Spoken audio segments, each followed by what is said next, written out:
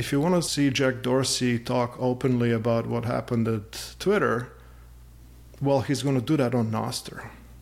If you want to see Snowden be openly riff with the plebs about his thoughts, that's going to happen on Nostr. That is already happening on Nostr.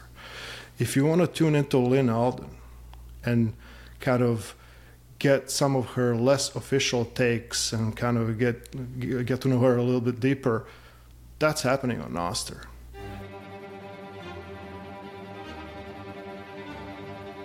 Greetings and salutations, my fellow plebs.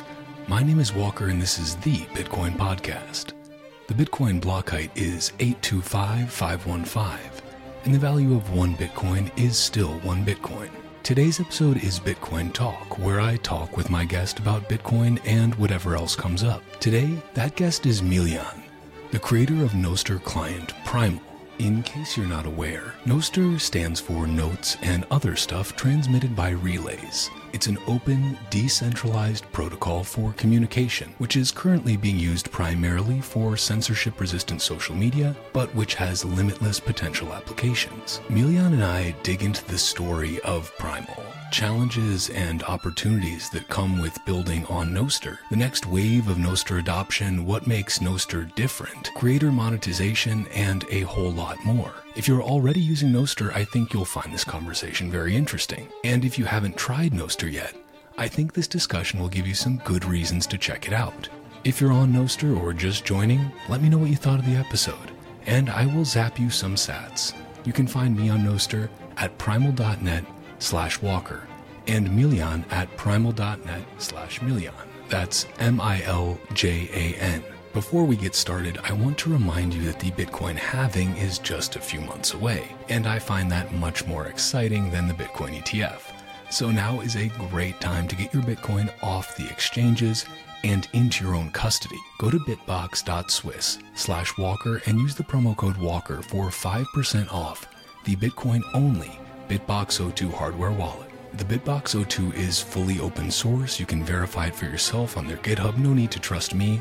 But it's super easy to set up, and it's a great tool for seasoned psychopaths and new Bitcoiners alike. When you go to bitbox.swiss/Walker and use that promo code Walker, not only do you get 5% off, but you also help support another fucking Bitcoin podcast. So, thank you. As always, you can watch the video version of this episode on Rumble, YouTube, or X by searching @Walker America, or listen on Fountain.fm or wherever you get your podcasts by searching for The Bitcoin Podcast. If you listen to The Bitcoin Podcast on Fountain, consider giving this show a boost or creating a clip of something you found interesting. And if you have not checked out Fountain yet, I highly recommend you get on it. Finally, if you are a Bitcoin-only company interested in sponsoring another fucking Bitcoin podcast, hit me up on social media or through the website bitcoinpodcast.net. Without further ado, let's get into this Bitcoin talk with Miljan. Man, how are you? How was Nostrasia? I actually just watched your talk there that you gave. Well, I know you gave a few, like a panel, and then you gave a talk on just kind of Primal and everything that's going on. But that looked like an amazing event. Yes, it was an amazing event. You probably remember Nostrika back in March. That was March, right? Yeah, it feels like longer ago, but it wasn't that long ago at all. It feels like a lifetime ago in Nostr terms, doesn't it? Yeah, it really does. If you kind of roll back the tape and just think about where everybody was back then, where all the clients were. I mean, we had just released the very first public preview of Primal like 2 days before Nostrika. Wow. Yeah. What was that? You mean the on the web version, like primal.net? That's right. So I fell down the rabbit hole a little bit less than a year ago. So I'm still, I created my key pair on Damus on December 25th. So nice. My anniversary is still coming up. So fell down the rabbit hole pretty hard. Decided to build something right away. Found the first kind of developer to work with by kind of mid to late January. We started coding, got another guy on board, and the plan or the goal was to have something, whatever it is, something launched before Nostrika.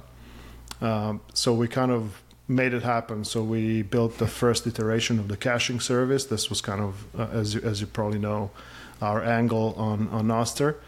And then a very rudimentary web client that's utilizing that service. And we kind of launched that. And I thought no one's going to notice. But at least, I'm going to have some reference point when speaking to people at Nostrika in Costa Rica.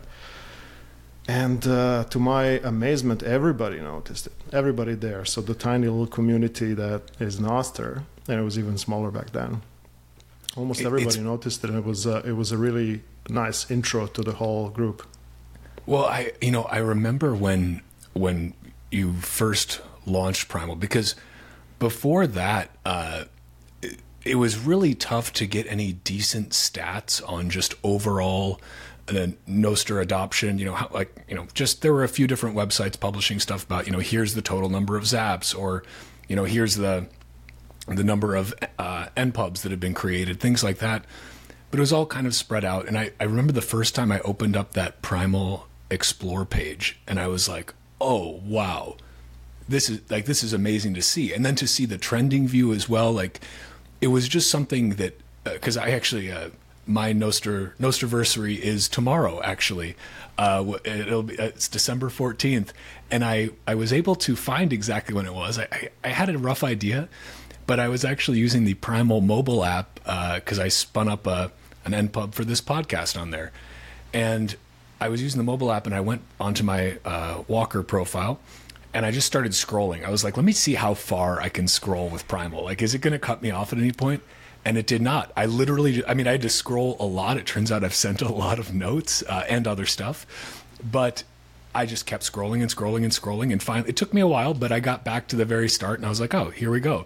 Found the note ID. And I was like, wow, now I've got my official anniversary all taken care of there. But it's wild to see just in a year how much things have exploded. And I've seen some people talking about, oh, we're in like a little bit of a lull or something like that, but it doesn't feel that way. Maybe that's just people feeling that way because they're feeling their engagement is lower or something.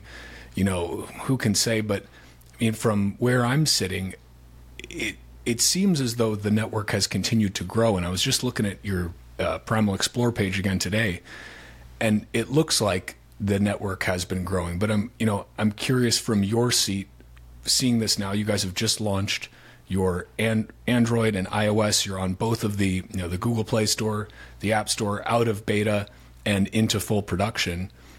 Are you guys seeing a pretty nice uptick in users, and just with the other data that you guys are able to look at with all the services you provide, what are you seeing in terms of kind of the network trends over the last couple of months?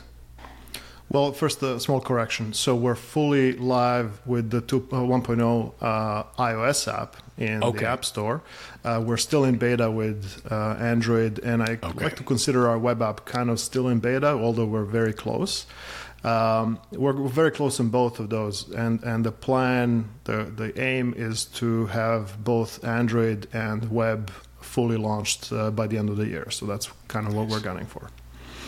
Nice. To answer your question, when it comes to network growth, it's interesting. I think I kind of sympathize with the point of view that we're in a bit of a bear when it comes to user growth. Obviously, we're signing up new users, and you can see more activity on the network. But it's not hockey sticking. It's not taking off in a big way. And honestly, I think that's a bit of a blessing in disguise for many of us developers, because if we were hockey sticking right now, we'd be like it's complex enough as it is to build all this infrastructure from zero. And if you had all kinds of crazy amount of like new users signing up at the same time, that would be tough. So on the user growth side of things, I think we've plateaued a little bit, and we're kind of growing organically from here, and kind of it's going to be interesting to see what the next big cohort of users is going to be. So I'm really curious to kind of brainstorm with you about that. But going back to the network itself, I think when it comes to developer engagement and developer, the number of new projects that are sprouting, not just the number, but the quality, like in just about every direction, when it comes to development activity on the protocol, it's off the charts. I'm to the point where I'm full-time in Nostr and I can't keep up with all the good projects that are being spun up. So that's extremely encouraging. And I would say unique in this space. There are a number of other protocols for decentralized publishing, decentralized social media. As Rabel likes to, point out, this is not a new thing. People have been trying to do these things for a long time. So that's all. I appreciate all of that.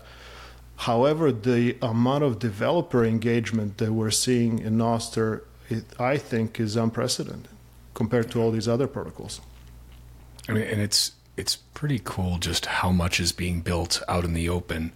And I have a bunch of stuff to kind of brainstorm and pick your brain about here. Before we get too deep, I'd love to take a step back, though, for anyone listening, and maybe give you a proper introduction and then let you introduce yourself a little. So this is a Bitcoin Talk episode, but I think usually this will probably transition into more of a Nostr talk, because that is, I think, where both of our heads are at right now. But you are Miljan. You are the creator of Primal.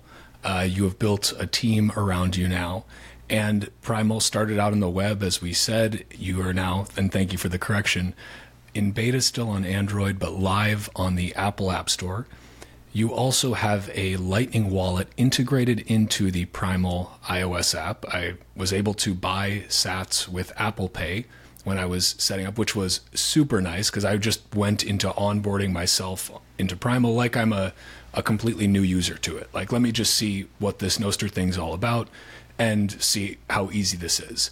And it was super easy. It was a really nice onboarding flow. And the ability to buy a few sats to start zapping with Apple Pay was really, really nice. But I'd love to just start out with, who you are, Miljan, and how did you get here today to be building clients on Nostr, this nascent protocol? What was that path like? What's your story here? Okay, let's see how far we're going to go. Born and raised in Belgrade, Serbia. As far as you want. Born and raised in Belgrade, Serbia, and I think that might have something to do with what we're discussing here, because as a kid there, as a teenager, I witnessed the hyperinflation episode back in former Yugoslavia back then. And I don't think I was overly traumatized by it. I thought it was hilarious. I was just a punk kid. It was just like, a lot of wild stuff going on all around you. And by the way, we had one of the all-time greats in terms of hyperinflation episodes. I think it was a top 3 ever. So I think we had Weimar Germany, Zimbabwe, and then former Yugoslavia, right? So even though I don't think I was super traumatized about it, it kind of did leave a mark. So I moved to Canada when I was 19, went to school there, dropped out of computer science after a couple of years, started working, building stuff. I've been kind of building software startups for a very long time, probably close to, approaching 30 years, actually, Bill.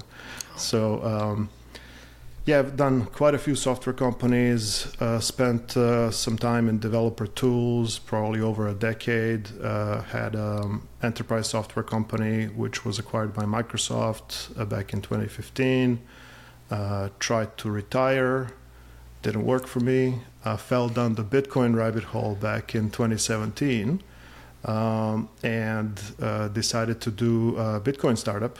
So I did like a Bitcoin onboarding startup called Rise Wallet, where we were onboarding people onto non-custodial Bitcoin using physical gift cards.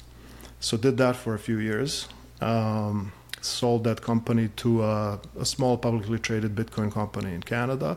And I was just kind of tinkering with decentralized publishing protocols, decentralized social media, just kind of in my spare time, being a bum basically for a few years, not really doing much.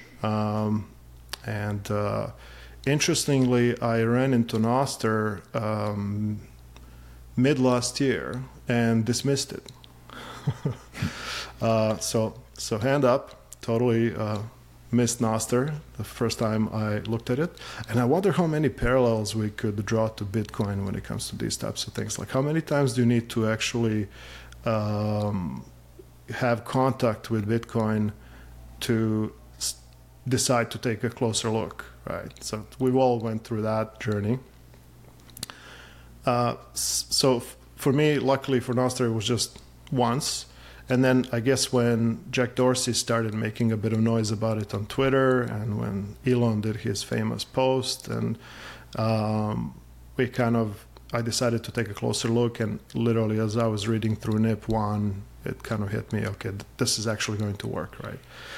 So decided to put a team together and try to build something. And back then, things were quite early. Like, many of the clients were very rough around the edges. So my first thought was like, okay, this is going to work. And my second thought was, I wonder how good this can get.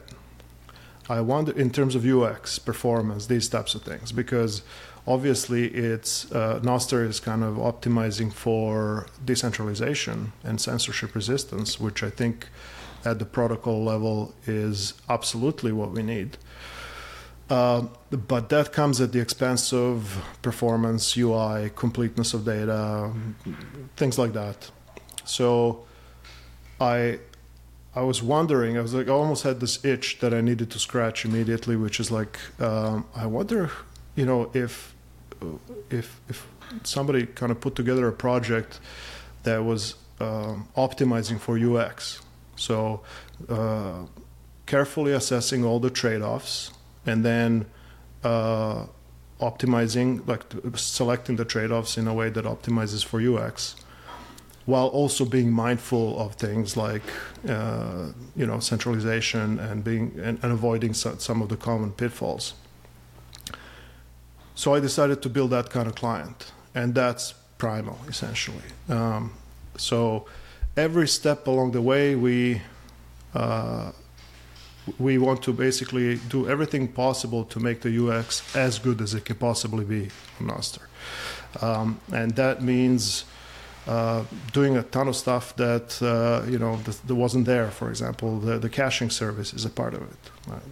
The reason why we built the caching service, and just for some background for people who might not know, the Primal caching service essentially connects to all of the publicly accessible relays. So we try to collect all of the nodes that are being published in real time. And we aggregate that into our own service, into our own database, essentially. And then we use that to be able to very quickly serve content in ways that's kind of comparable, or sometimes even better than the legacy centralized services. So at the high level, our model is that all of the Primal clients connect to all the relays directly and do all the publishing directly to the relays, to the set of relays that you've defined as a user. But for reading, we use a combination of the caching service and working with the relays directly as well. So we can get into those details maybe later if you're interested, but we've decided to leave no stone unturned to make UX as good as it can possibly be. So again, that included writing this caching service, and then as a kind of side effect of that, we're like, hey, we have all this data. We can probably use it to do other useful things for users. For example, full text search is useful. let's see if we can do that. So we implemented that as well. And then we have the whole notion of trending content and other algorithmic types of feeds that you can do when you have access to all the data. And when I say all the data, it's under quotation marks. There's no such thing on Nostr as all the data. Like who knows what kind of relays are being spun up out there that we are not aware of. We try to get to all the data we can to publicly accessible relays. And I think we are able to collect the data from all the relays that want to be seen, essentially.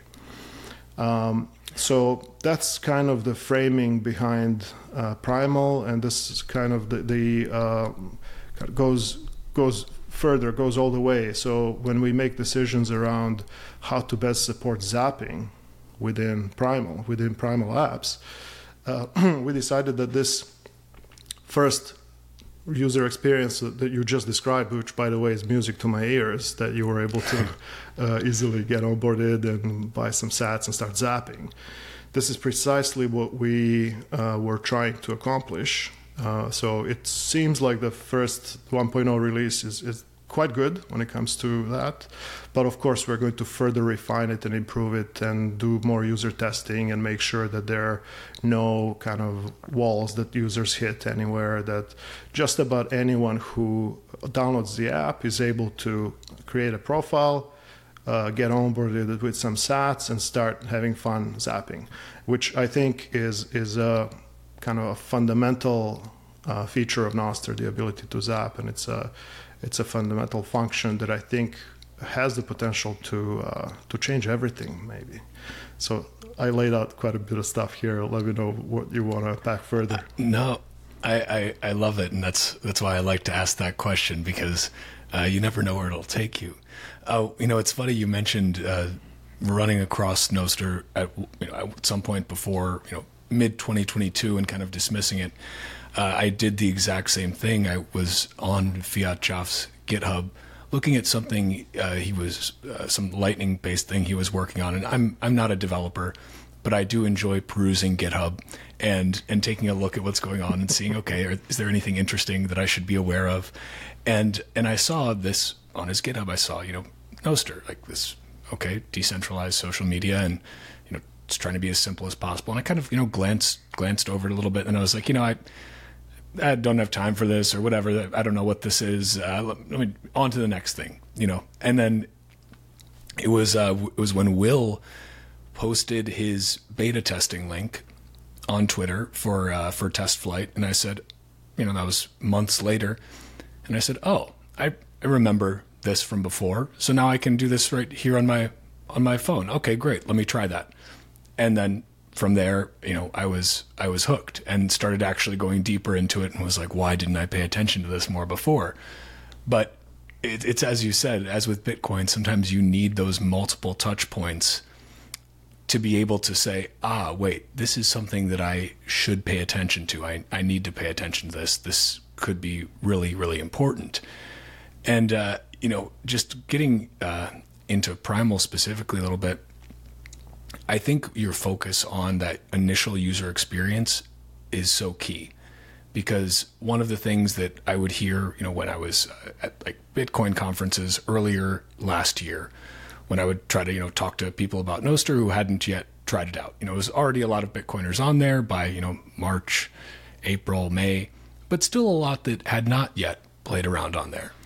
And so you're at conferences, and Bitcoiners should, by all rights, be the first ones to get why Nostr is so important as a protocol, and why in many of its current uses as a social media protocol and network, it is so useful. And as you said, the integration of zaps is massive. It's using Bitcoin as your way to signal value on a protocol. Like that's beautiful. But what I would constantly run into is people saying, oh, well, I just, I tried this client, and I didn't see anything. I wasn't seeing anyone pop up. Or there doesn't seem to be anyone on here. I don't get how I'm supposed to do this. What are all these relays I need to set up? Obviously, basically all the clients have improved a lot since then. But that was one of the big hurdles for most people, and even most Bitcoiners who should have gotten it a lot quicker. That was a big hurdle for them, was just that initial onboarding pain point not being as smooth as they expected it to be. Because when people hear social media, I think they expect, even though it's a decentralized protocol, they expect it to be as smooth and seamless as signing up for Twitter, as signing up for Facebook. If anyone is still using Facebook, I'm not sure. I think so. But it's kind of funny, really, because now we're at the point where I think we've actually gone, the pendulum has swung way, way, way to the other side, where now it's so much easier to get onboarded onto a Nostr client. And I think it always was, but now the clients like Primal and others have made it feel so much easier. Like, it is much easier to set up your account on Primal than it is to set up a new Twitter profile. Like, it's night and day difference. You're not having to stick in your email, not having to do any, authentication, anything like that. You just download it, it generates you a key pair. Okay, set up your profile. Great, you're good to go. Save those like you would any password. And oh, by the way, if you want to create a Bitcoin wallet, here you go. That's an amazing experience, and it takes literally seconds to do it. And I'm curious if you're able to talk about it at all. How were you guys able to get around some of Apple's restrictions on the App Store with inline on-post zaps or on-note zaps?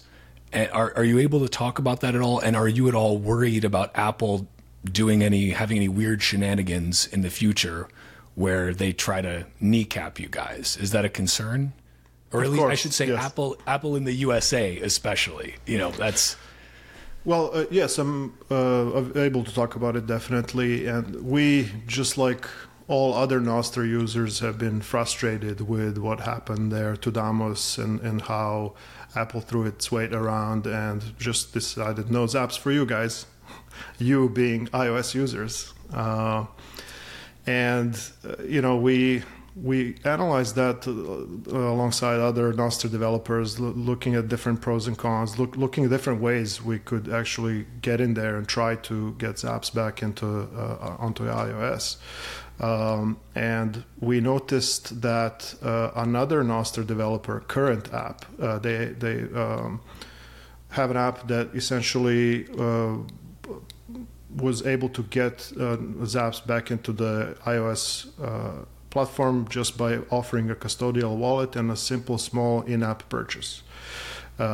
So we just experimented and kind of implemented the same thing. We our wallet is a little bit more elaborate, and there is not much discussions going on with Apple when you submit apps, especially as new developers.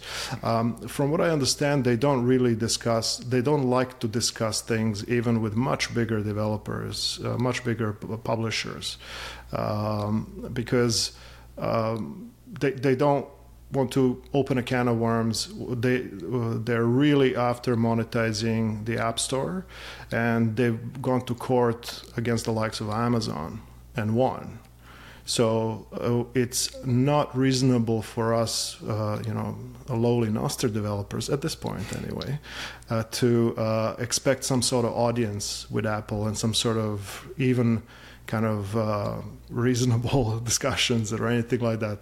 All we can do is build apps, submit them to the store, and look at the feedback and wait for approvals. This sucks as a model for building software. This definitely is problematic, because in this day and age, under this model, you don't, as a kind of software developer, you don't ship a product when you say it's ready. You ship a product when Apple says it's ready. And same goes to a lesser extent, a similar situation is on Google. So this is a problem.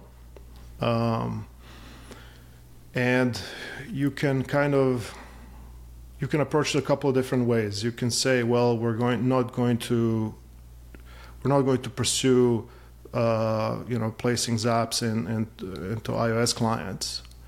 We're just going to give up on iOS and make Android a lot better, improve progressive web apps, look at all the alternative ways that we can offer these features to users. Or our kind of take on it is that at this early stage of Nostr development, where we kind of need all the users we can sign up, we need to kind of increase network effects around Nostr. What we at Primal decided to do is to do our best on every platform and form factor imaginable. And iOS is a massive part of it, of course. There are so many users on iOS, and we just need to do the best we can to provide the best possible experience there is and the best possible feature set on iOS, given all the constraints. So it was evident that Apple, for whatever reason, I don't really understand their logic, I must say.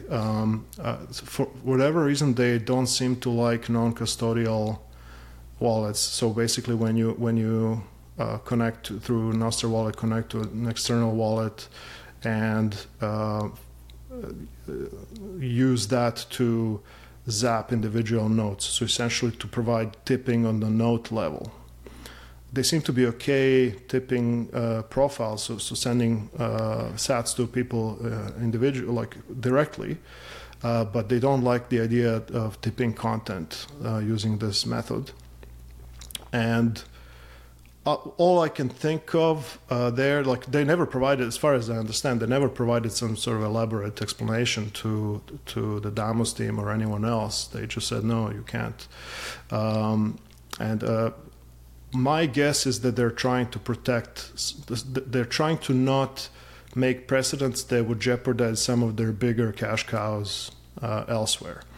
And they're more than willing to sacrifice Nostr user base, which currently is a rounding error, but that's going to change. And I think at some point the balance of power changes here.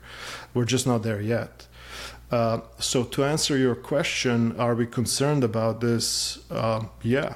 We are. I mean, I don't know if this is the final solution. Our product was approved multiple times already, like in the App Store. We didn't ship the very first very first version that was approved. So we went through the approval process multiple times without any issues. On iOS, when you create in-app purchases, each individual in-app purchase also needs to go through the approval process. So that was fine as well. So for all we know, what we're doing is fine with Apple, but would I bet that this is absolutely the final solution forever? I don't know.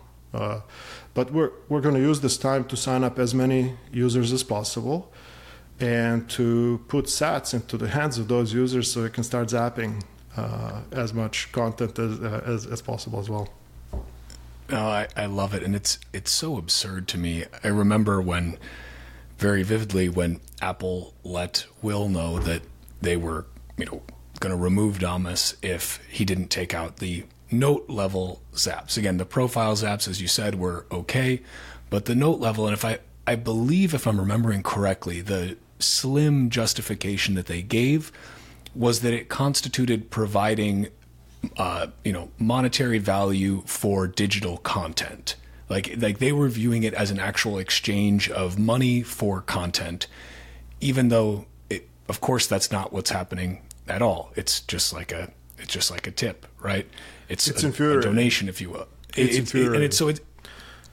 is, and it's completely just arbitrary, where they're saying, okay, even though we've been explained multiple times, and I think Will even managed to get somebody like a human on the phone a few times, which is shocking for Apple.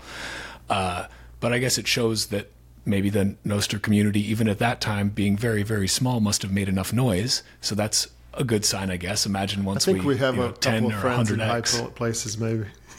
Yeah, that helps, I think. But it's a ridiculous thing, and I guess it's it's a good reminder that even with a decentralized protocol, if you're still utilizing centralized services as gatekeepers, that is always going to be an attack vector. So it's, obviously if it's a web-based app or a progressive web app, that's a different ballgame, right? But if we think about PWAs, Apple could very easily make PWAs extremely difficult to use on their devices as well, without batting an eyelash. So it's a tricky balance to keep, and I'm curious, is the reason that they're okay with, so basically if I'm understanding the flow correctly of what you guys are doing now, yes, you're allowed to do note level zaps, and that's because when users are onboarded, they can receive Bitcoin by buying it with Apple Pay. Do they take a cut of the purchase of those sats, or because it's through Apple Pay, do they say, okay, it's all good, this is still flowing through our channels, we're getting a couple % on the back end either way, and so we're fine with it? Do you know any of the intricacies of how Apple makes that judgment? So first of all, yes, Apple is taking their cut, and it's more than a couple of %. So they're taking their the full 30? Apple tax. It's not 30% in every jurisdiction. It's actually 15 in US and Canada and 30 everywhere else.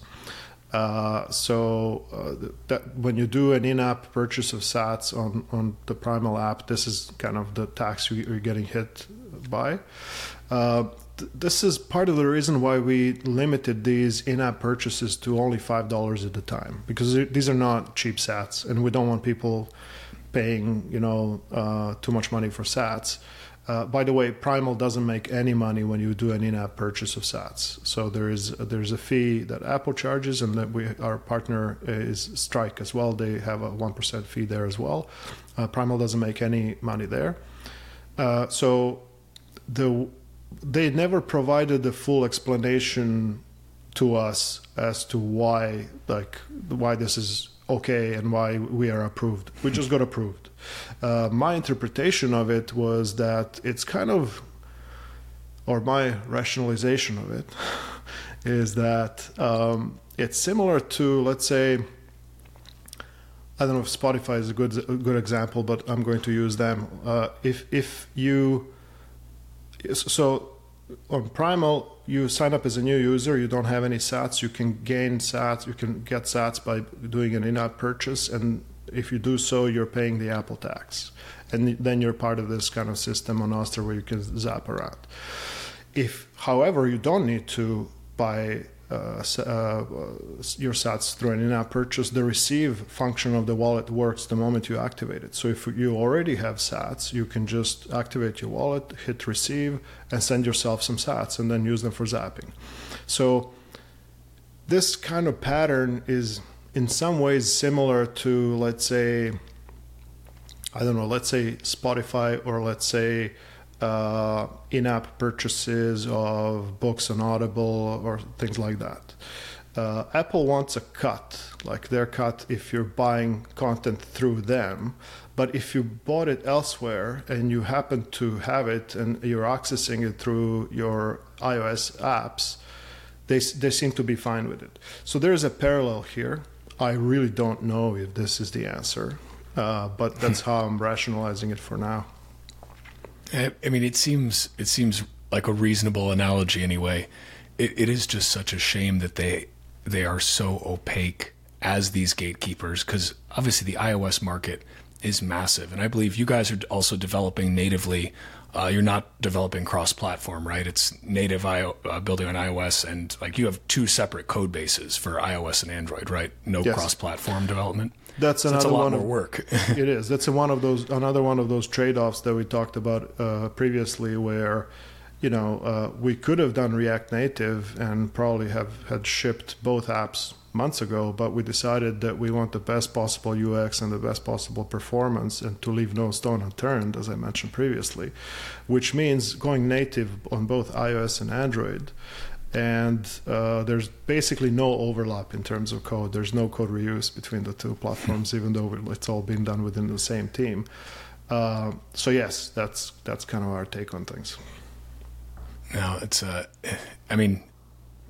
a slower road, but ultimately you're going to be providing a better experience in the end. So I think that's it's admirable that you're going that way. I'm curious. I want to switch maybe gears a little bit, and I want to talk about something that's obviously a concern now on Nostr, but I think will become certainly a bigger concern as more and more people become aware of this network, and that is spam, content moderation, and how to best handle that. Because obviously, people are already spamming. There has already certainly been content posted that should probably not be posted. There are some people who would go to one extreme and say, post absolutely anything you want, nothing should be stopped, doesn't matter what it is. And there are other people on the other side of the spectrum who say, well, listen, certain things should absolutely not be posted. This, it's ridiculous that you would even think that it should be completely free. And then I think a lot of us, at least myself, I fall in the middle where I view it as it is, up to essentially the relay that, whichever relay you may be using to set whatever rules they want, right? If you don't like the rules on a relay, you can, publish your notes to a different relay. That's kind of the beauty of Nostr, right? It's not that it gives you complete freedom from censorship. It's just that it gives you censorship resistance, where I like to use the analogy of like a hydra from Greek mythology. Like, you can cut off one head, two will grow in its place. You have options. You have that optionality to say, I don't like this client, I don't like this relay, I don't like their rules, so I'm going to use another one. Or if you have the ability, I'm going to build my own. But I'm curious how you guys, because you're obviously with your caching services, and I want to dig into those a little bit too, but with all the services you provide, all the data that you're aggregating, you have exposure to basically all of Nostr, probably as close to a complete network view as you could get.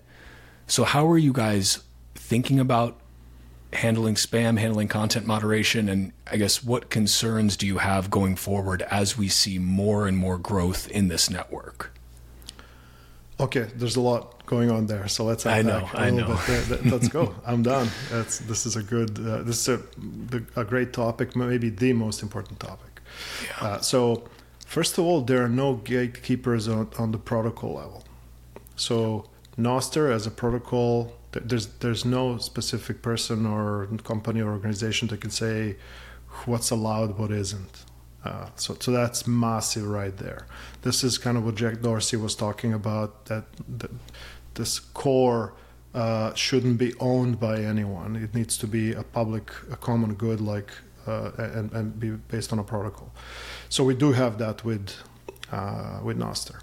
Now the next question is, how do you provide content moderation on such a radically open network where anyone can post anything? I'm going to guess that most people don't want to see everything. I certainly don't, right? But who should decide what I get to see? I think I should decide as a user, and each individual user should have the tools and the power to decide how they want to shape their Nostr views and how they want to shape social media and web views in terms of content moderation and etc. So the way we are approaching it at Primal is first of all, we build apps and services for Nostr. So in that respect, I think we're a little bit unique at the moment at Nostr. Usually developers either decide to build apps or services. We decided to kind of build to kind of play in both of these areas, going back to our original goal of providing best possible UX. This was just necessary. So, and I think this is a great long-term strategy for Primal, where we build apps for Nostr and then we build services. And these services include the indexing service that I mentioned, which provides full text search of Nostr, the caching service, which is kind of an acceleration service that provides very fast response times for commonly requested content. Then we have the media hosting service. We have classification services, like things like identifying spam and not safe for work content and so forth. So we're kind of running all of these services, and we have kind of the UI, the apps that the users are using. So, and by the way, our entire stack is open source. So we are realizing that some of these things that we are doing are introducing centralizing factors to Nostr. Specifically, any sort of a service has the potential to centralize around itself if it's too successful, right? So So we realized that by running an indexer for Nostr that people are utilizing, that this is introducing a centralizing force to Nostr. So we're not happy with that, and our solve for that, our way to mitigate that, is to open source it. So to make sure that, and by the way, we're open sourcing it under the MIT license, so the most permissive license. We're literally giving it away. So anyone can stand up their own caching service, their own indexing service, etc., based on Primal's code, and set their own rules and so forth. So the dream is that these services and clients are built in such a way to make them interoperable with other Nostr services and clients. So, and I think we'll get there in 2024. I'm pretty excited about where things are going, working closely with other Nostr developers as well. It would be amazing if in Primal or any other Nostr app, you can say, yes, I like the UI of this app, but use this indexing service and use this media hosting service and use this content classification service, etc. So you're kind of opting in into things as a user. And then from Primal's point of view, we want to make sure that Primal is that kind of client where you can select these types of things as a user, but also that our services are such that they are provided in a standard manner so that users of other clients can decide, oh, okay, well, actually, I think that Primal's content classification service is pretty good when it comes to, let's say, spam detection. I'll subscribe to that. So this is social media, and this is online publishing in the web as it should be, I think, where you have a number of open services that are operated by different actors, and the user has the control to opt in or opt out into any one of those services individually. I think that is such a truly beautiful concept, and it's one of the things that's genuinely so exciting about Nostr is that you have the option to choose, right? And one could make the argument that, well, with platforms, you can choose whether you use Facebook or Twitter or Instagram or TikTok, but it couldn't be further from the truth, really. You simply have the option to choose completely different silos, completely different walled gardens, where you cannot take any of your following with you. You cannot take your audience with you. You can't connect with the same people.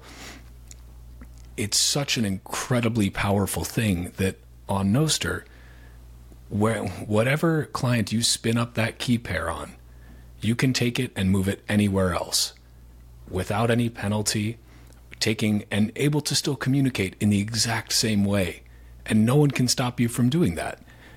That is just a beautiful and powerful thing. And I think that, again, right now we're seeing implementations at the social media level, right? We're seeing analogs to Twitter, some that are more Instagram-like, that are clients that are focusing more on that visual experience, grid type experience. I think we'll see clients that are trying to emulate something like a TikTok, where, we're just going to feed you and focus on video-based content. And maybe that filtering is done at the relay level for whatever client is running that relay. They're also just filtering it right there.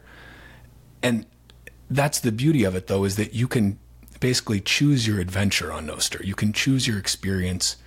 And back to what you said, just when it comes to moderation, it's not about someone being the arbiter of, yes, this is good, yes, this is bad.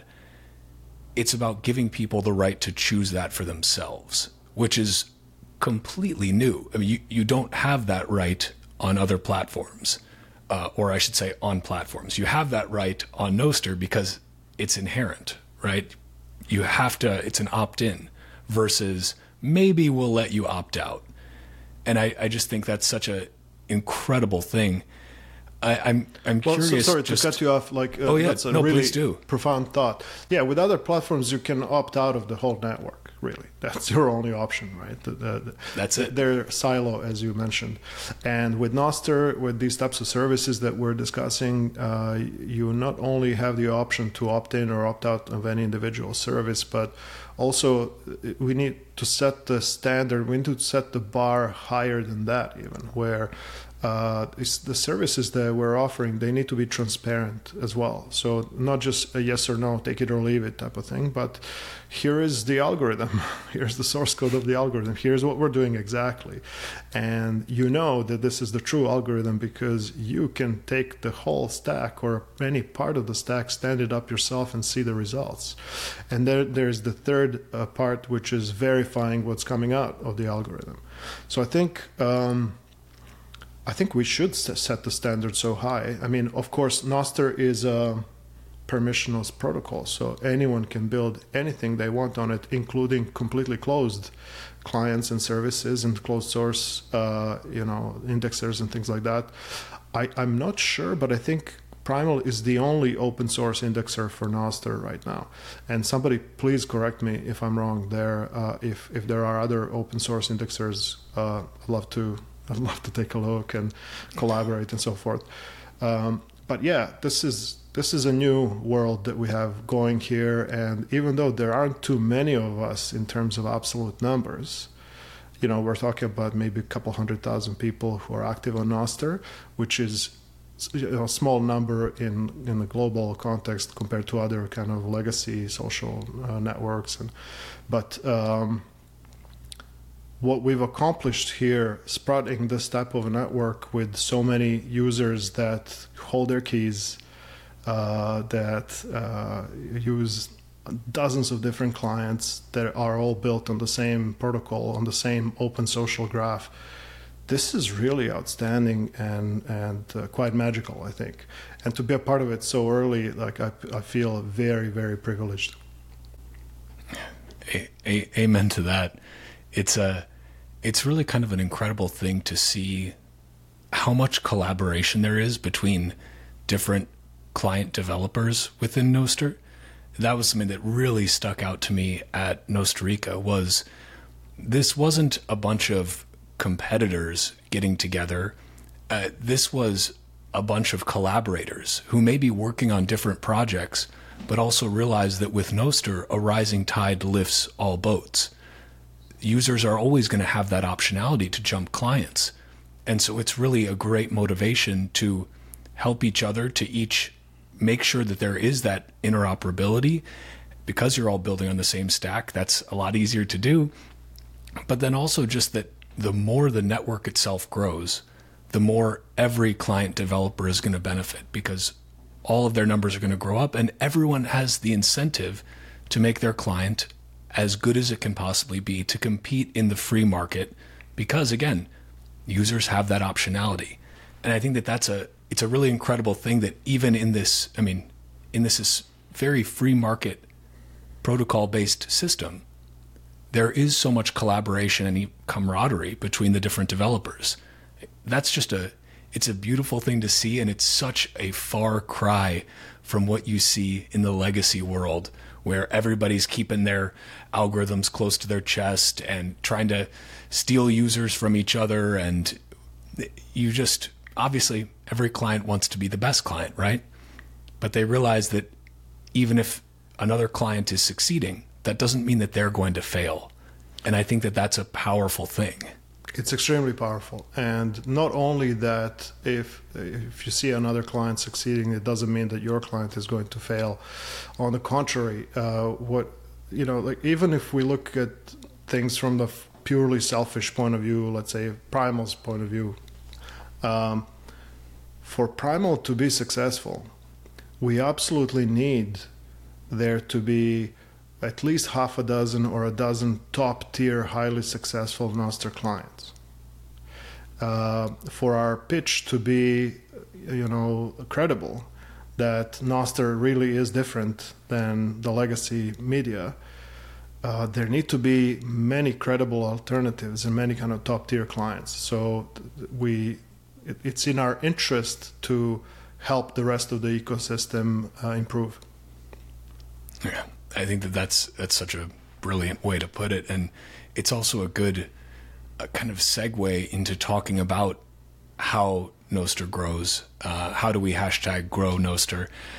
How do we onboard more people? And I'm curious to get your take on the next wave of adoption, let's see, because adoption typically happens in these kind of waves, right? Like as we discussed earlier, maybe now it's feeling like it's in a little bit of a lull, but before you know it, we just know that there's going to be slammed with another wave of new Nostriches flooding onto the protocol. And I'm curious if you think that, or these next few new waves, let's say into 2024, 2025, if those will be driven by client-based enhancements, new features, new functionality, things at the UX level, or if you think it's more just going to be a matter of running away from the legacy systems, that more and more people are going to realize they don't have the freedom to speak that they thought they did on these legacy platforms. Is it going to be running toward something which is running towards great features, great functionality, great user experience, or running away from that legacy walled garden that they realized they were trapped in? I'm curious of your take on that. I think it's going to be both. And if we just stay focused and keep building the best possible kind of UX and feature set on top of this open protocol, we can count on the legacy players messing up repeatedly. We don't know when it's going to happen and how it's going to play out, but it's pretty much guaranteed that these types of things will occur. And if we have a credible alternative that seems to be growing and not going away, like we said with multiple touch points with Bitcoin, people thought it would go away, like a year or two into it. And then a couple of years later, still there, but bigger. I think something similar will happen with Nostr for these types of for the cohorts of users that are, quote, running away from stuff. What excites me more is building things that people can run towards, and building this great UX around Zaps and the integrated wallet, I think, is a part of it. But I think the biggest factor is going to be great content. And to the extent that we're able to onboard content creators who are probably more receptive to the whole kind of censorship resistance and ownership pitch than regular users are, to the extent that they're curious and are able to get onboarded and have great UX and credibly be able to invite their audience to join them as well.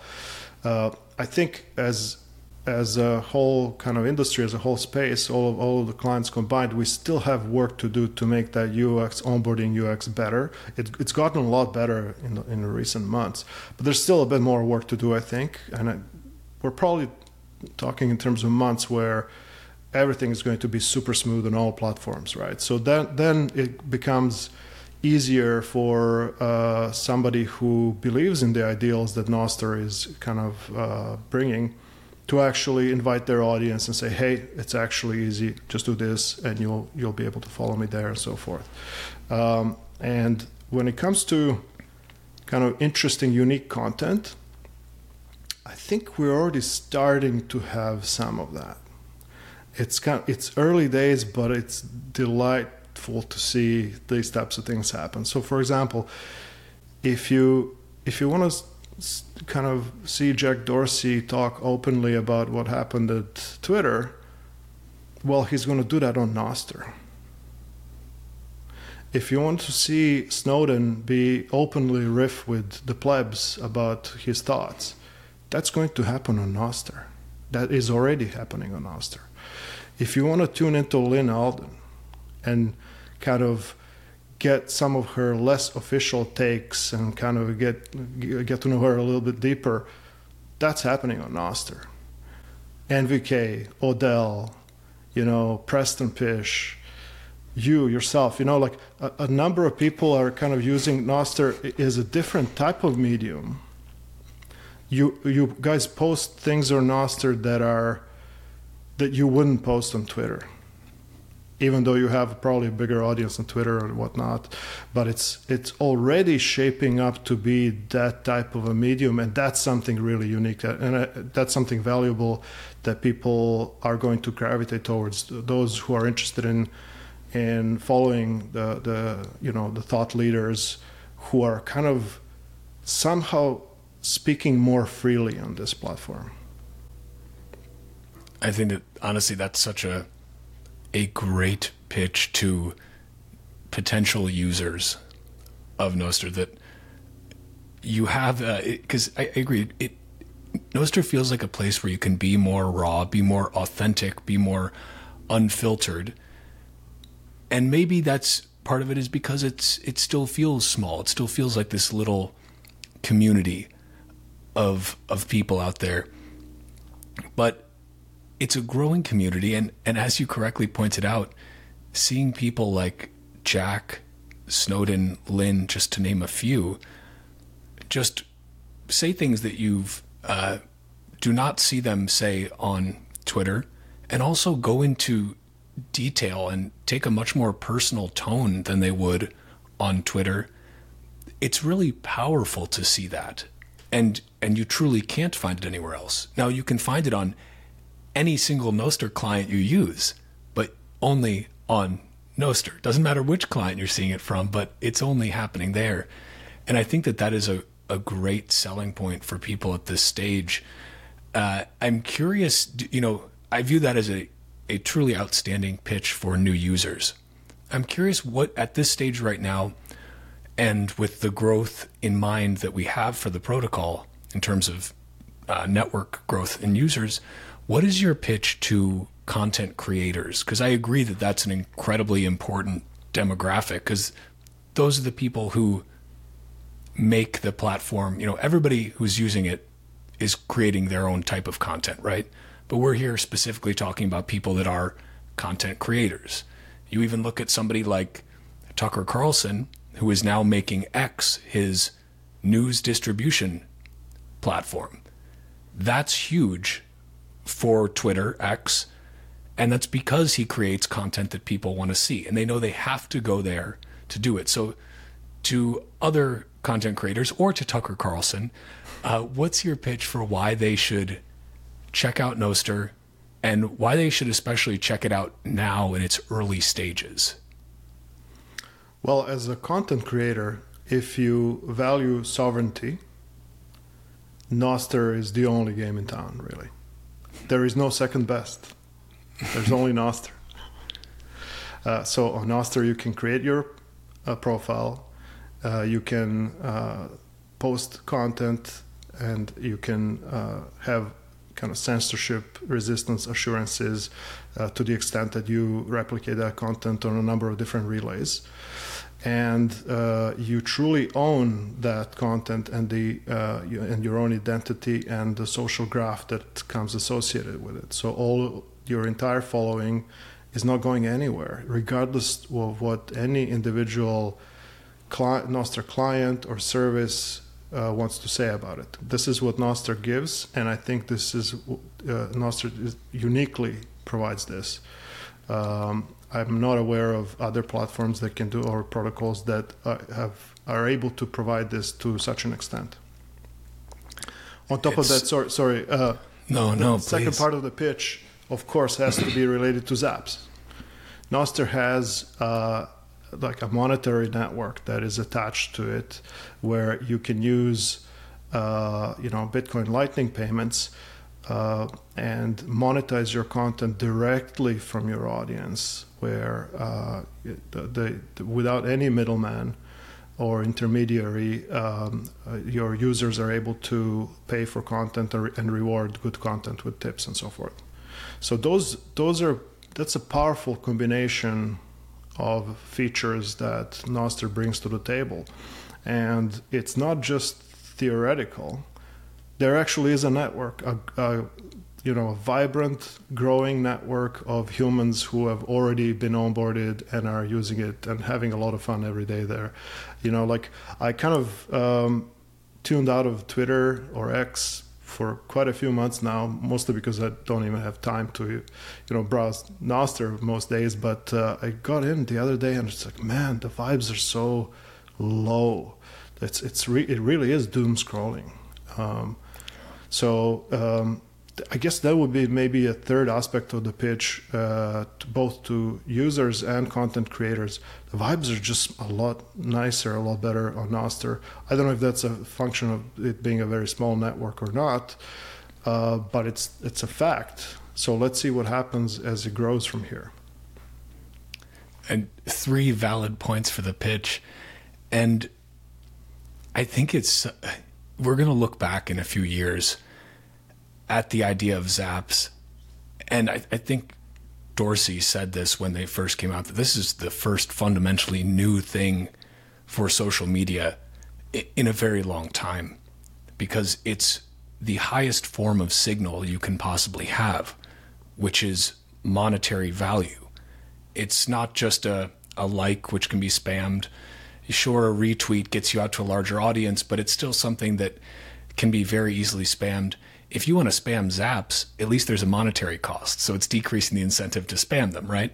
But more so than that, it is genuinely the most pure form of signal that somebody could give you to say, I value what you are doing, I value what you created, and I'm showing it to you by literally sending you value without a middleman. And there's no YouTube taking a cut. There's no middleman to say, we don't actually like that particular thing you said, so we're not going to allow you to monetize that video because you said fuckity fuck too many times. So now you can't make any money off that video. It's like, no. Your fellow users decide what is valuable to them and reward you accordingly. And I think that is beautiful.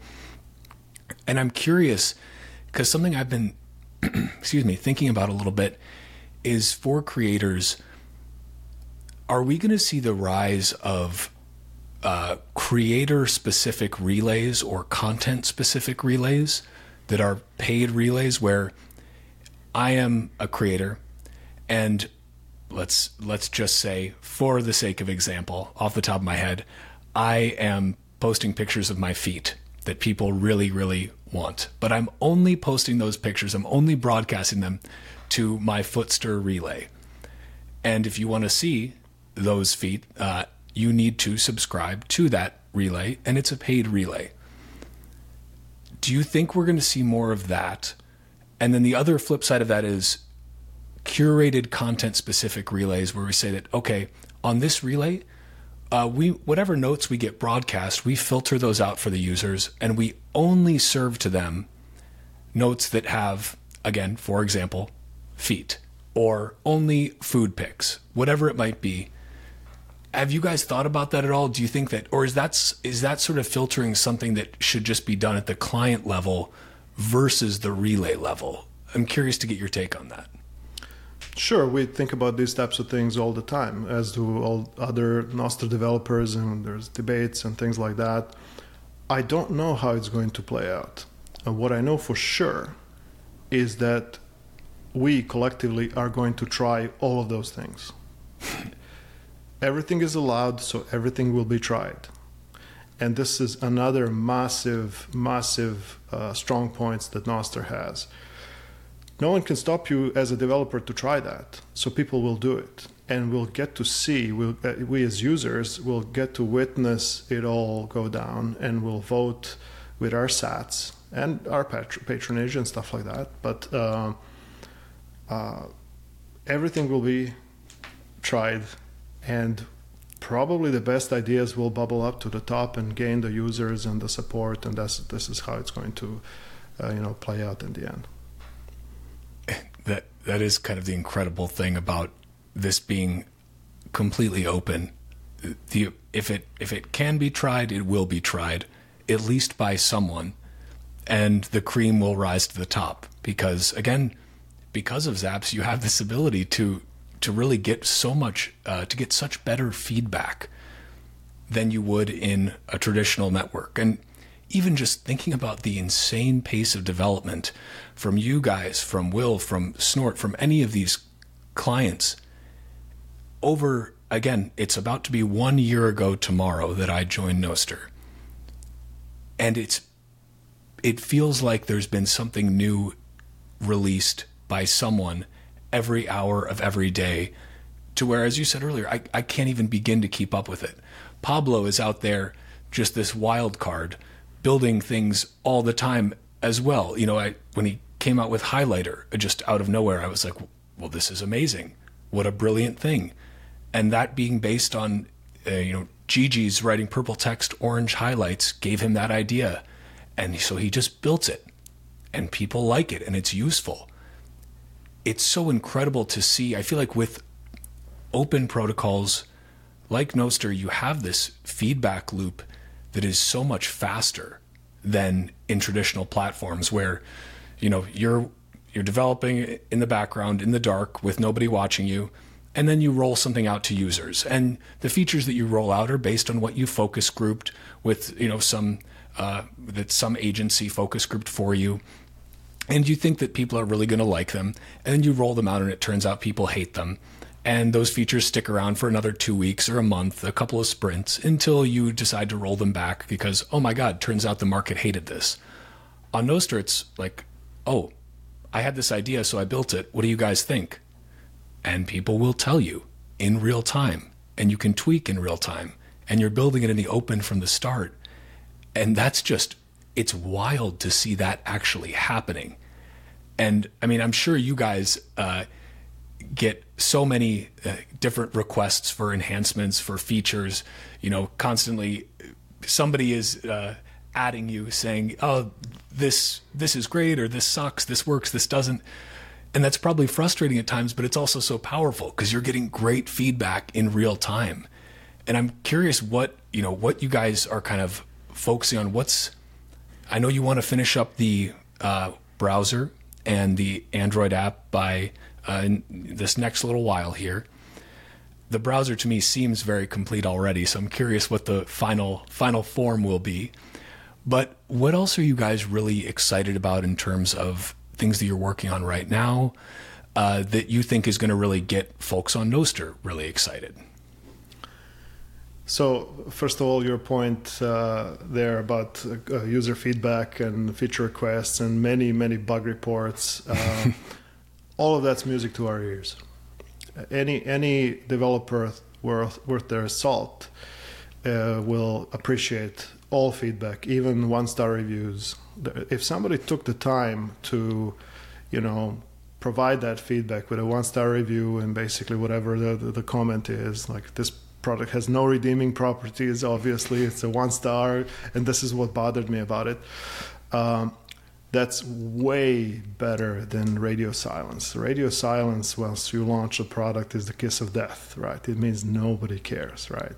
So I think at Primal and like many, many other Nostr developers, we are getting a lot of feedback, and it can get overwhelming sometimes because like the bar is being set by these multi-billion-dollar companies that have been at this for like 10 years.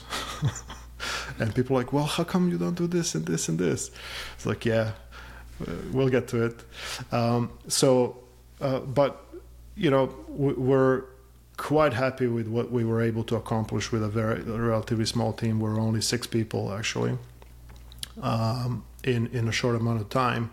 And what comes next? We'll finish off version 1.0. Beyond that, we really like, things that are, we like to see what's taking off on Nostr. So obviously the social media aspects of the network have taken off. Definitely, that's probably the most used content type on Nostr.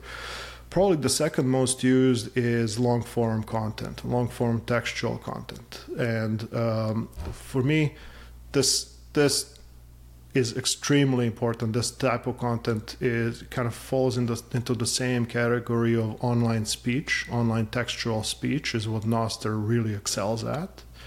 And guys at Habla and Blockstack and others are doing an amazing job, and I'd love to see like all of their progress. So I think we'll focus on integrating long form content into Primal clients in a nice way, in a kind of the level of UX that people have come to expect from us, where hopefully that type of content will get more eyes and encourage content creators to write more of it.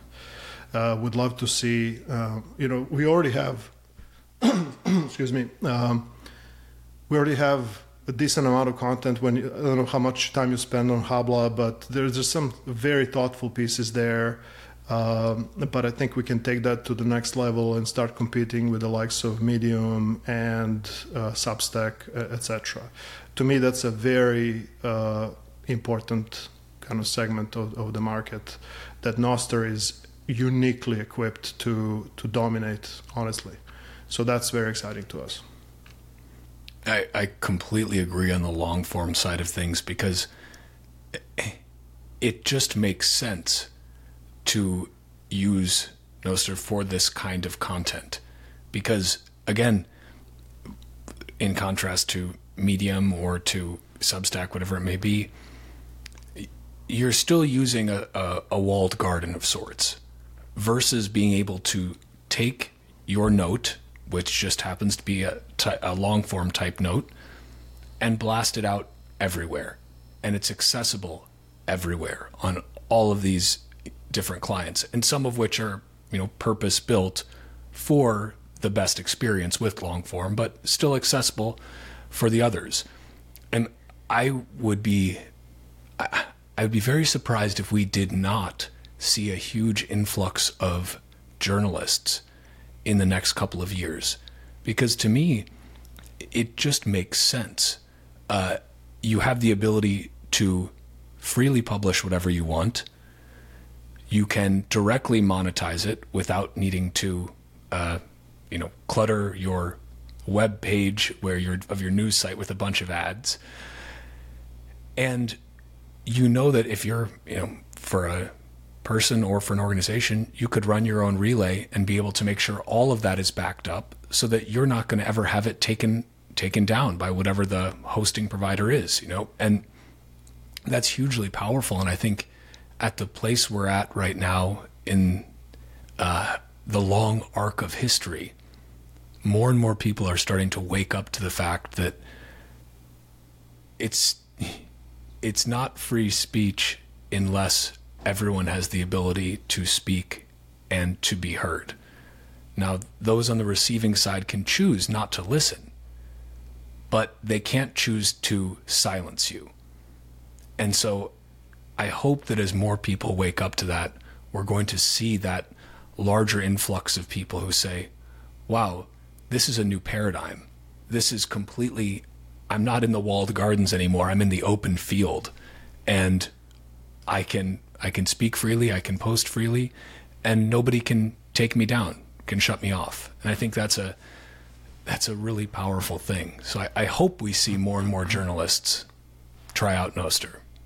Yeah, I think what's going to happen is we'll see real journalists flock to Nostr for all the reasons that you mentioned. And of course, on top of that, we have the monetization aspect as well, where they will be able to get rewarded for their work by the users directly.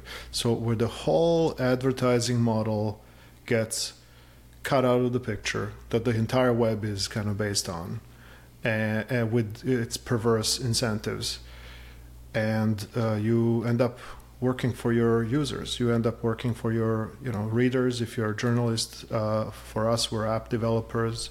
We would like to monetize by directly providing services to the users without having to rely on advertisers. We'd love to be in a place where we just all work for the user all day long. I think that's a beautiful world, and we're going to get there. I'm just because you mentioned advertising, I'm curious, and you and I have spoken a little bit about this idea before of Zapvertising, and for those who are not familiar with this concept, it's the idea of a person, a brand, an organization zapping you with a message included with their zap, or a link or a video, whatever it might be, to get that message directly in front of you by assigning monetary value to it. But also, depending on what client you're using, it may be shown at the top of the stack of other zaps if it has a higher value. I'm curious if you've thought any more about that, just the general concept of zapvertising. For me, it's still, I believe, a really viable way to increase the monetary value that is flowing around the network. And it's also a bit of a chicken and egg situation where, in order for people who want to advertise to bring monetary value to the network and spend it on various notes, they need to know that the network is going to give them a return on that investment of theirs, which requires more user growth, more content creators, more diverse types of content. But I'm curious, your thoughts on zapvertising in general. Have you guys dabbled with any ideas there, or where are you at with that entire kind of concept? I think you're onto something there.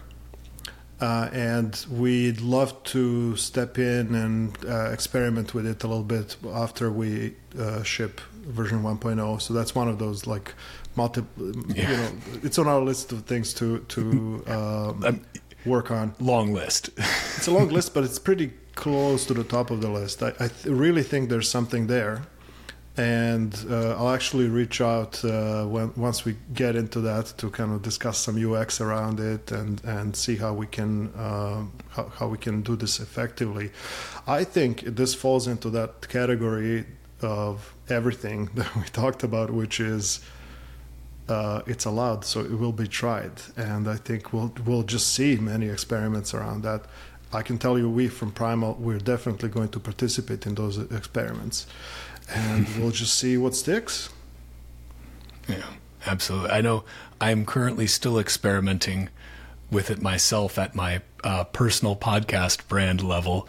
Whenever I send off a zap, I'll just throw in a link to a video or to an episode that I've just released. And at least then, if somebody decides to take a look at it, they know that I've given them some value. I also do it on posts that I still find valuable myself. So there's a beautiful flow of value in both directions. And if I can ask, just on the topic of value in general, you mentioned you have a team of 6. You guys have been building on this open protocol, Nostr.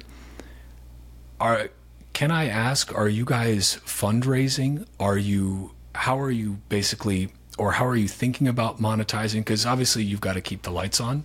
You've got to put food on the table. You've got to pay your developers.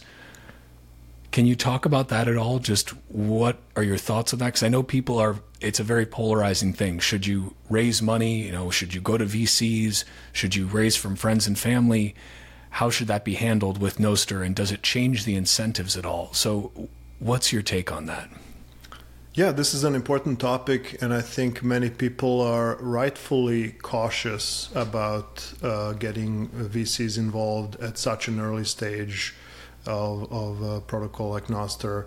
Luckily, Nostr is one thing. It's a protocol that cannot be coerced by anyone. And then we have a number of teams, mostly very small teams, working on building clients and services and so forth. And most of those teams are either self-funded or they are kind of beneficiaries of some grants. Luckily, we have OpenSats that are managing a substantial pool of money for Nostr terms for open source Nostr projects. So that's great. We have not applied for a grant, even though all of everything that we do is open source. We have decided to go the VC route. So we raised a seed round from 1031 Capital and HiveMind Ventures and a few angels back in April or May this year. So when selecting the investors, when selecting the VC partners that we work with, we were extremely careful to work with the right people.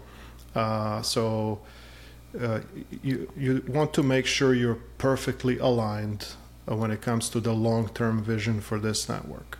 And at the time when we were negotiating these deals, our plan actually was to open source the caching service, because we saw that the danger of that, if we keep that closed, that it would centralize the network, as well as the clients. But some parts of our backend we wanted to keep closed source, kind of as an edge, the analytics and so forth. And then a couple of months later, after we had raised, we decided to go ahead and open source everything. And I was delighted to see, not that we needed any sort of permission from our investors, that we don't have that kind of a deal with them, but still, you want to keep everybody in the loop. And I honestly respect their opinion.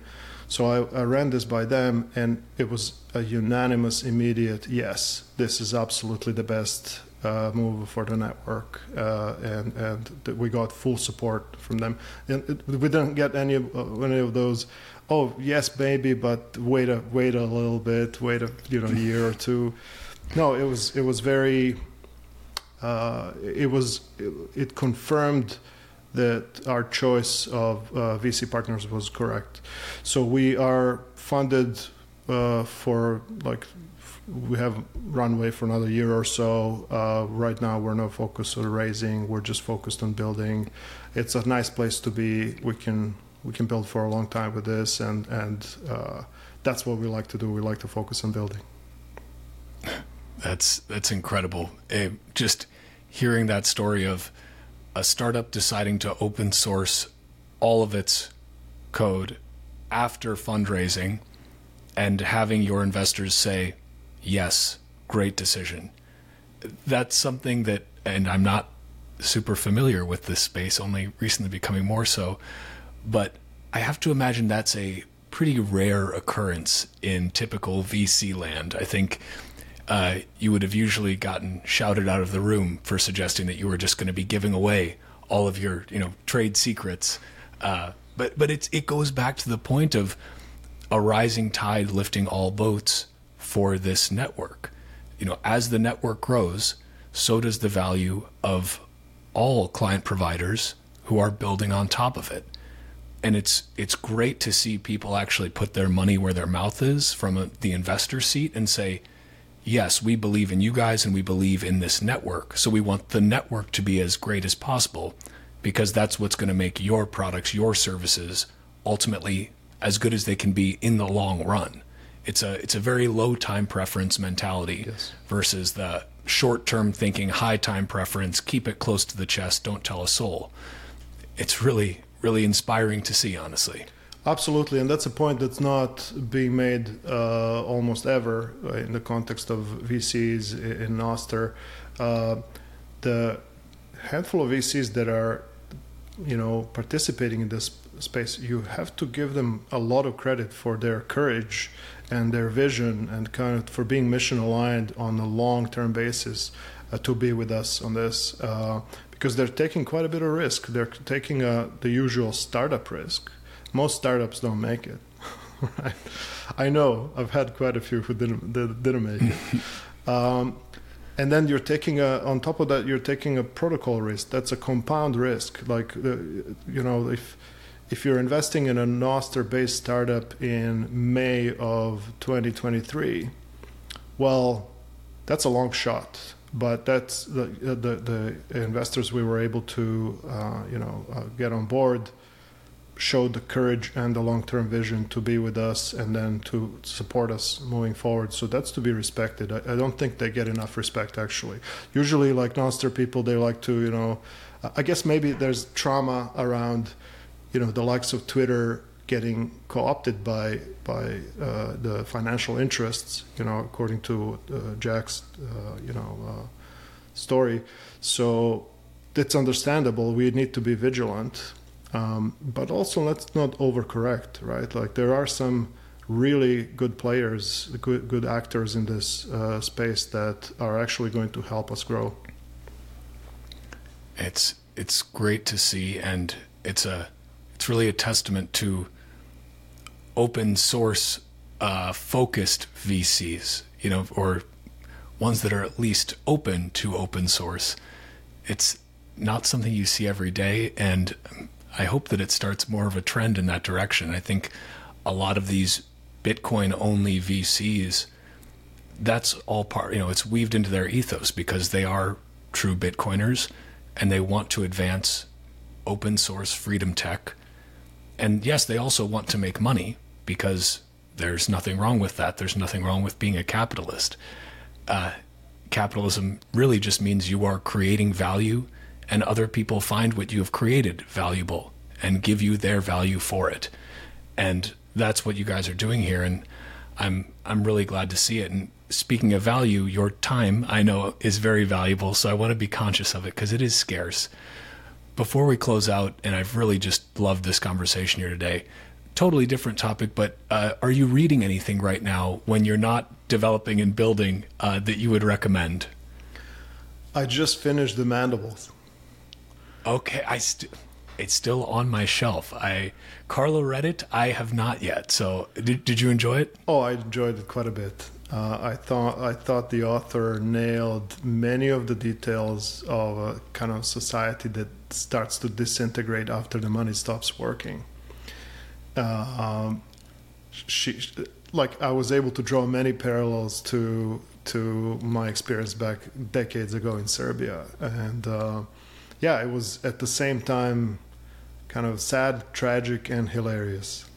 Like so many hilarious anecdotes. The characters were great, and actually some of the events that she described actually transpired in my family, like almost verbatim to the way she described it. So maybe I'll share one if that's okay. Please, I love it. One of my favorite characters in the book is this Fiat economics professor called Lowell. And he's my favorite character because he continuously gets wrecked throughout the whole book. He just keeps getting wrecked and keeps kind of stubbornly, hanging on to his beliefs and continues to get punched in the face. So that was delicious to just observe. But one of the scenes was like he gets a bunch of back pay from the university and goes to the grocery store. We're talking about months of back pay. Goes to the grocery store and is not able to get the groceries with the money he got. And then he just leaves in disgust.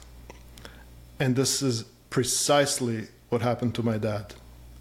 He was a university professor, not of economics, thankfully, of computer science. But he got his, I think, monthly pay. It's like a whack of dinners.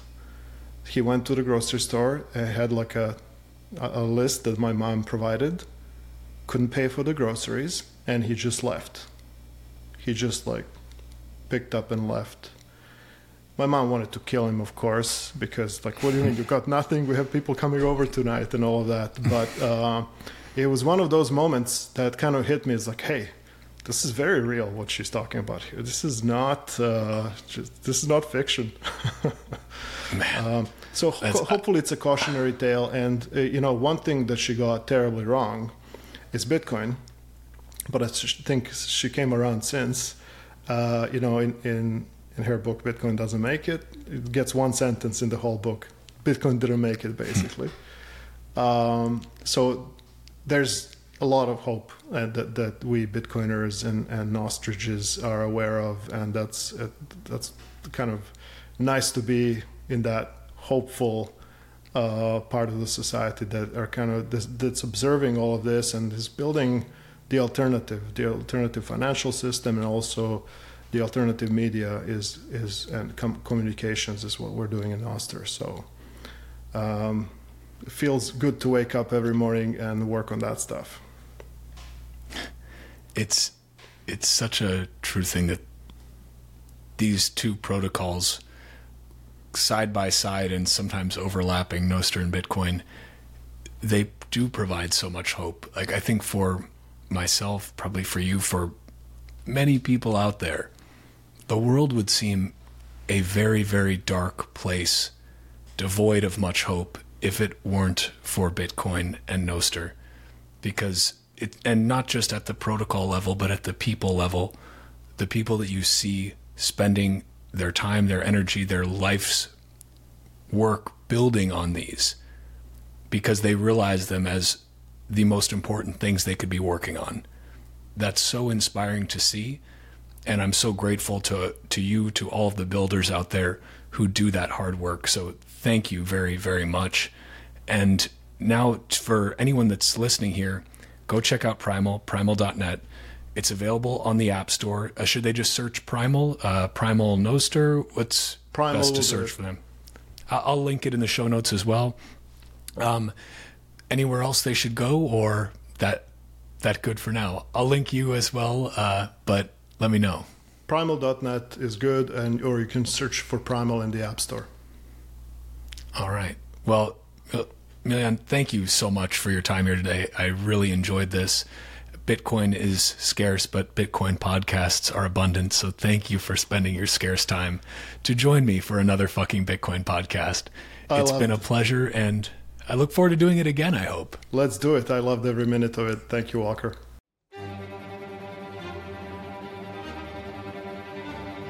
And that's a wrap on this Bitcoin Talk episode of the Bitcoin Podcast. If you are a Bitcoin-only company interested in sponsoring another fucking Bitcoin podcast, head to bitcoinpodcast.net or hit me up on social media. On Nostr, head to primal.net/Walker. And on Twitter, search for @WalkerAmerica or @TitcoinPodcast. You can also watch the video version of this show on X or on YouTube by going to youtube.com/@WalkerAmerica or Rumble by searching for @WalkerAmerica. Bitcoin is scarce. There will only ever be 21 million. But Bitcoin podcasts are abundant. So thank you for spending your scarce time to listen to another fucking Bitcoin podcast. Until next time, stay free.